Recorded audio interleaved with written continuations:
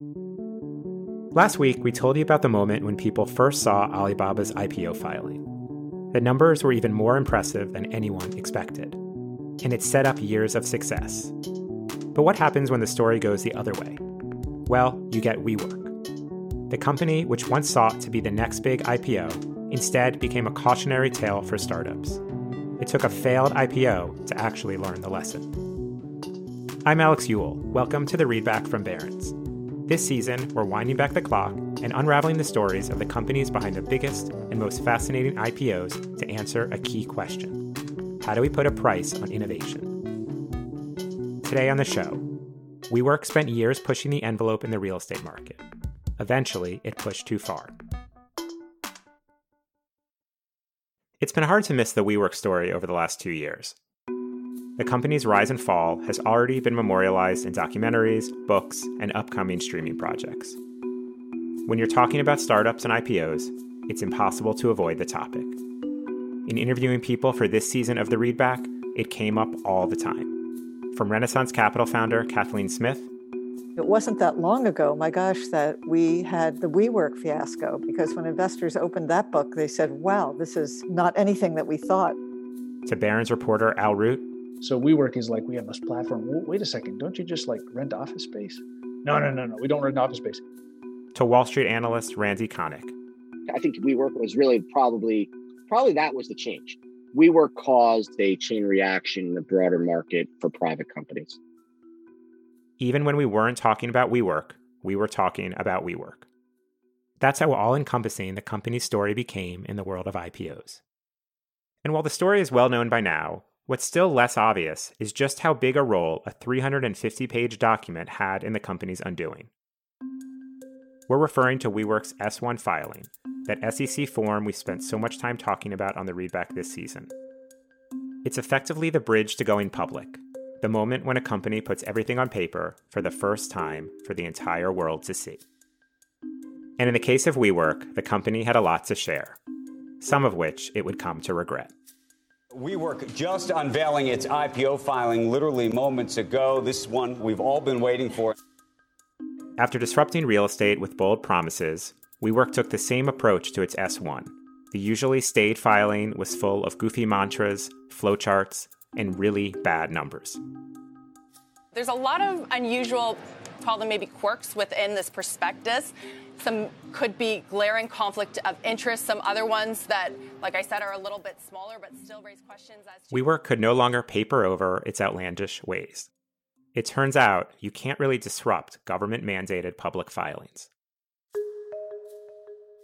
After years of building hype, the filing basically undid everything in a matter of days. Office space startup WeWork has officially postponed a plan to go public. In his book Billion Dollar Loser, about the rise and fall of WeWork, Reeves Weideman calls it, quote, the most humiliating attempt at a public offering in American business history. I asked him if he was exaggerating. I think in terms of the pure effect on the company and the company's reputation, nothing had happened like this. Here's how WeWork opened their S1 filing.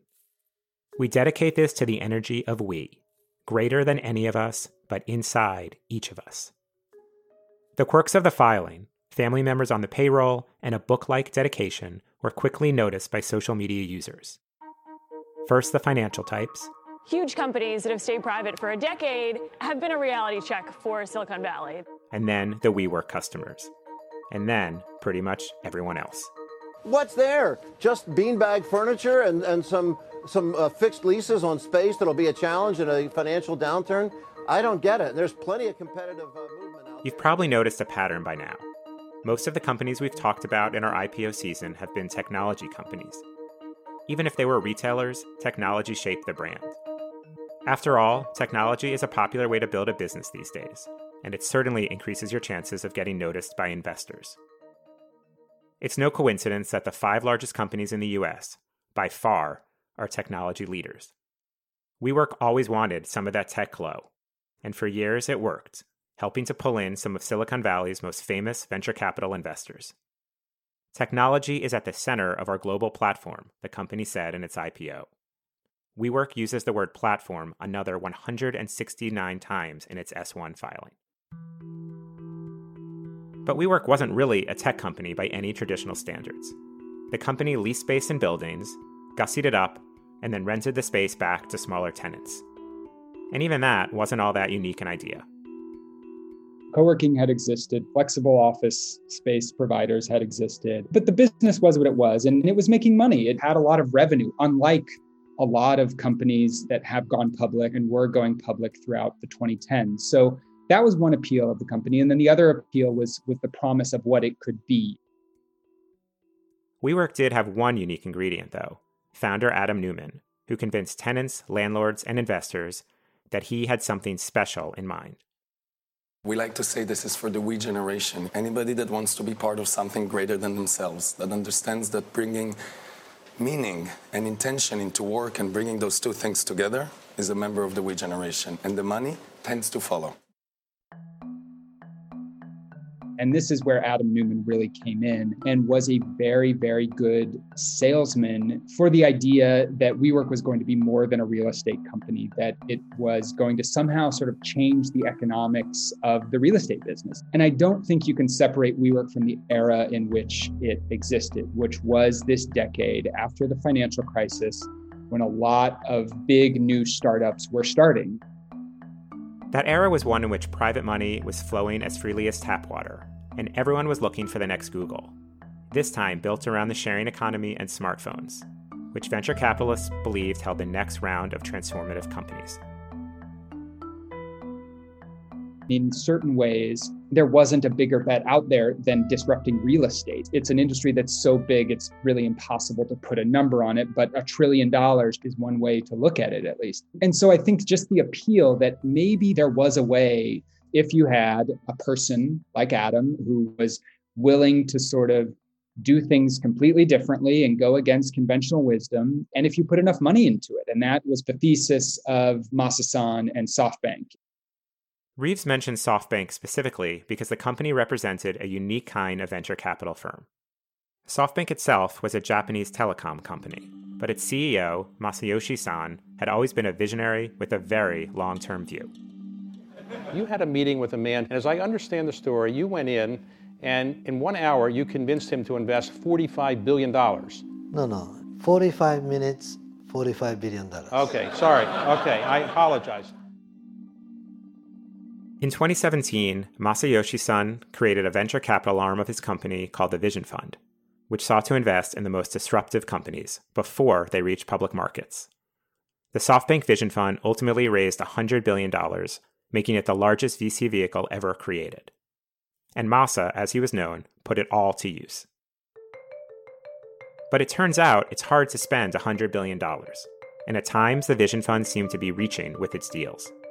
That's how it ended up leading multi-billion-dollar fundraising rounds. It was the closest thing markets have seen to money growing on trees. In January 2019, 9 months before WeWork's failed IPO, SoftBank invested $6 billion in the company, giving WeWork a valuation of $47 billion. It would prove to be WeWork's peak. These investors knew all of the reasons to be skeptical. And yet at each point, WeWork kept getting bigger and bigger. More smart people kept putting money into it. And so I think there was this level of people just being willing to believe that they were going to get there. And a lot of those early investors did make money. You know, they cashed out along the way as more and more people put in. SoftBank was the one holding the bag when the IPO went south. Over the coming year, SoftBank would be forced to formally acknowledge or write down billions of dollars worth of losses related to WeWork. And it was arguably all because of WeWork's unusual IPO filing. Why did the release of the S1 and the attempt to go public suddenly reveal what the company actually was? I think there were a few things. One, to those who'd been following the company in the real estate industry, many of them thought, maybe Adam has figured something out that we don't. Maybe he does have a secret sauce. And, as a private company, they didn't have to release their numbers in any real way. And so this was the first time that people got to look at the numbers. And in terms of the core business, it's not that WeWork wasn't making money. It was making a lot of money. It was also losing a lot of money. But it was just clear that they hadn't actually figured out something that would justify the valuation they were getting. So it was sort of a moment when the curtain was lifted and everyone could see what was going on backstage and realized that it wasn't all that different. WeWork's filing ended up being a goldmine for financial publications. But the story quickly transcended the business pages.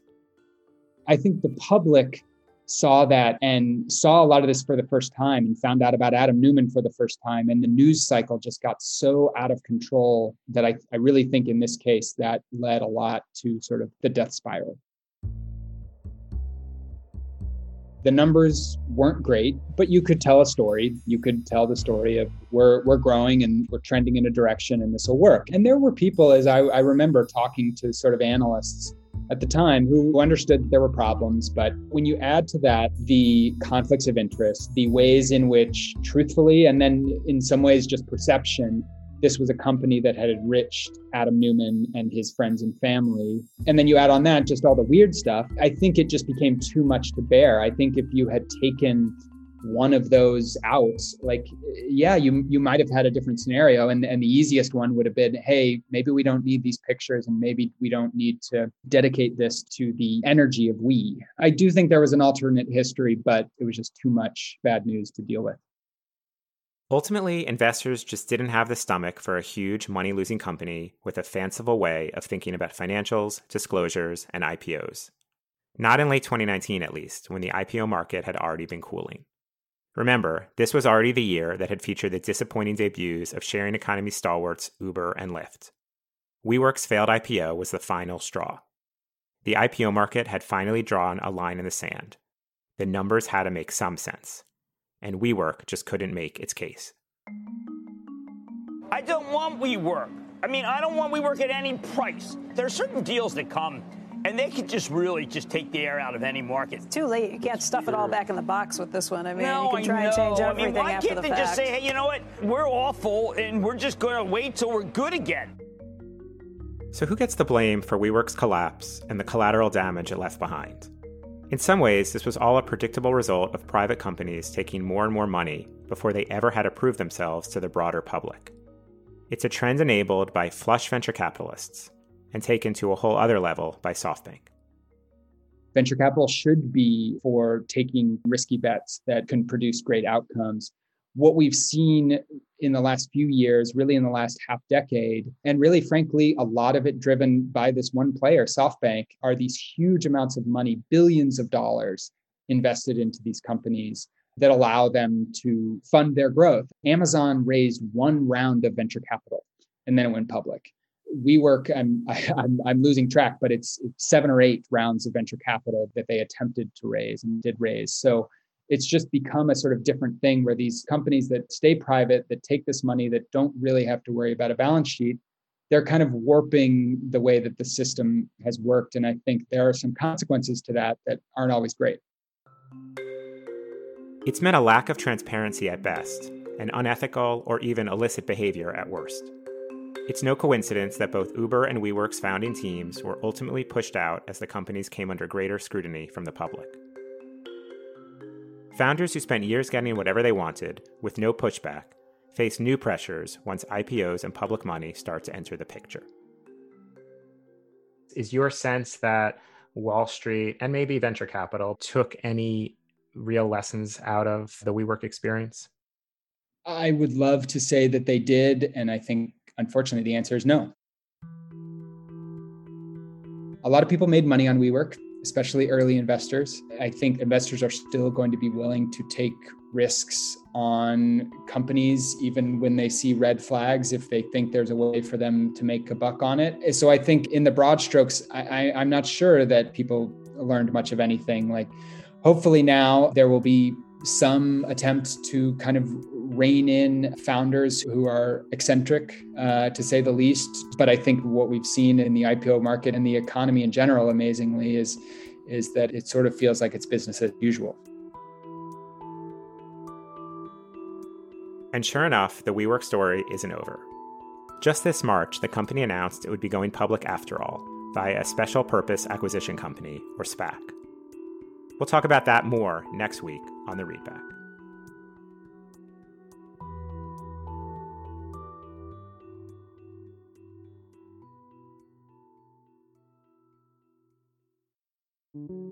Thanks for listening to The Readback. If you're a new listener, welcome. If you've been listening for a while, we're glad to have you back. Either way, we'd love to know what you think of the show. Please leave a review if you listen on Apple Podcasts. Reviews make it easier for others to find the show. You can also email us at thereadback@barrons.com. Thanks to Reeves Weideman, Kathleen Smith, Al Root, and Ramsey Connick. For more coverage on WeWork, you can check out barrons.com. And for even more, don't miss Reeves' book, $1 Billion Loser. I'm Alex Ewell. The Readback is produced by Meta Lutzoft and Katie Ferguson. Melissa Haggerty is our executive producer. Next week on the show, why alternatives to IPOs are more popular than ever. There's so many of these private companies that may not be able to get through the scrutiny of the IPO process, but they have this outlet in the SPAC vehicle. When you have better quality companies merging with SPACs, that takes some of the stigma off of it and makes it considered by a broader range of companies as an alternative to the IPO. We'll be back next week.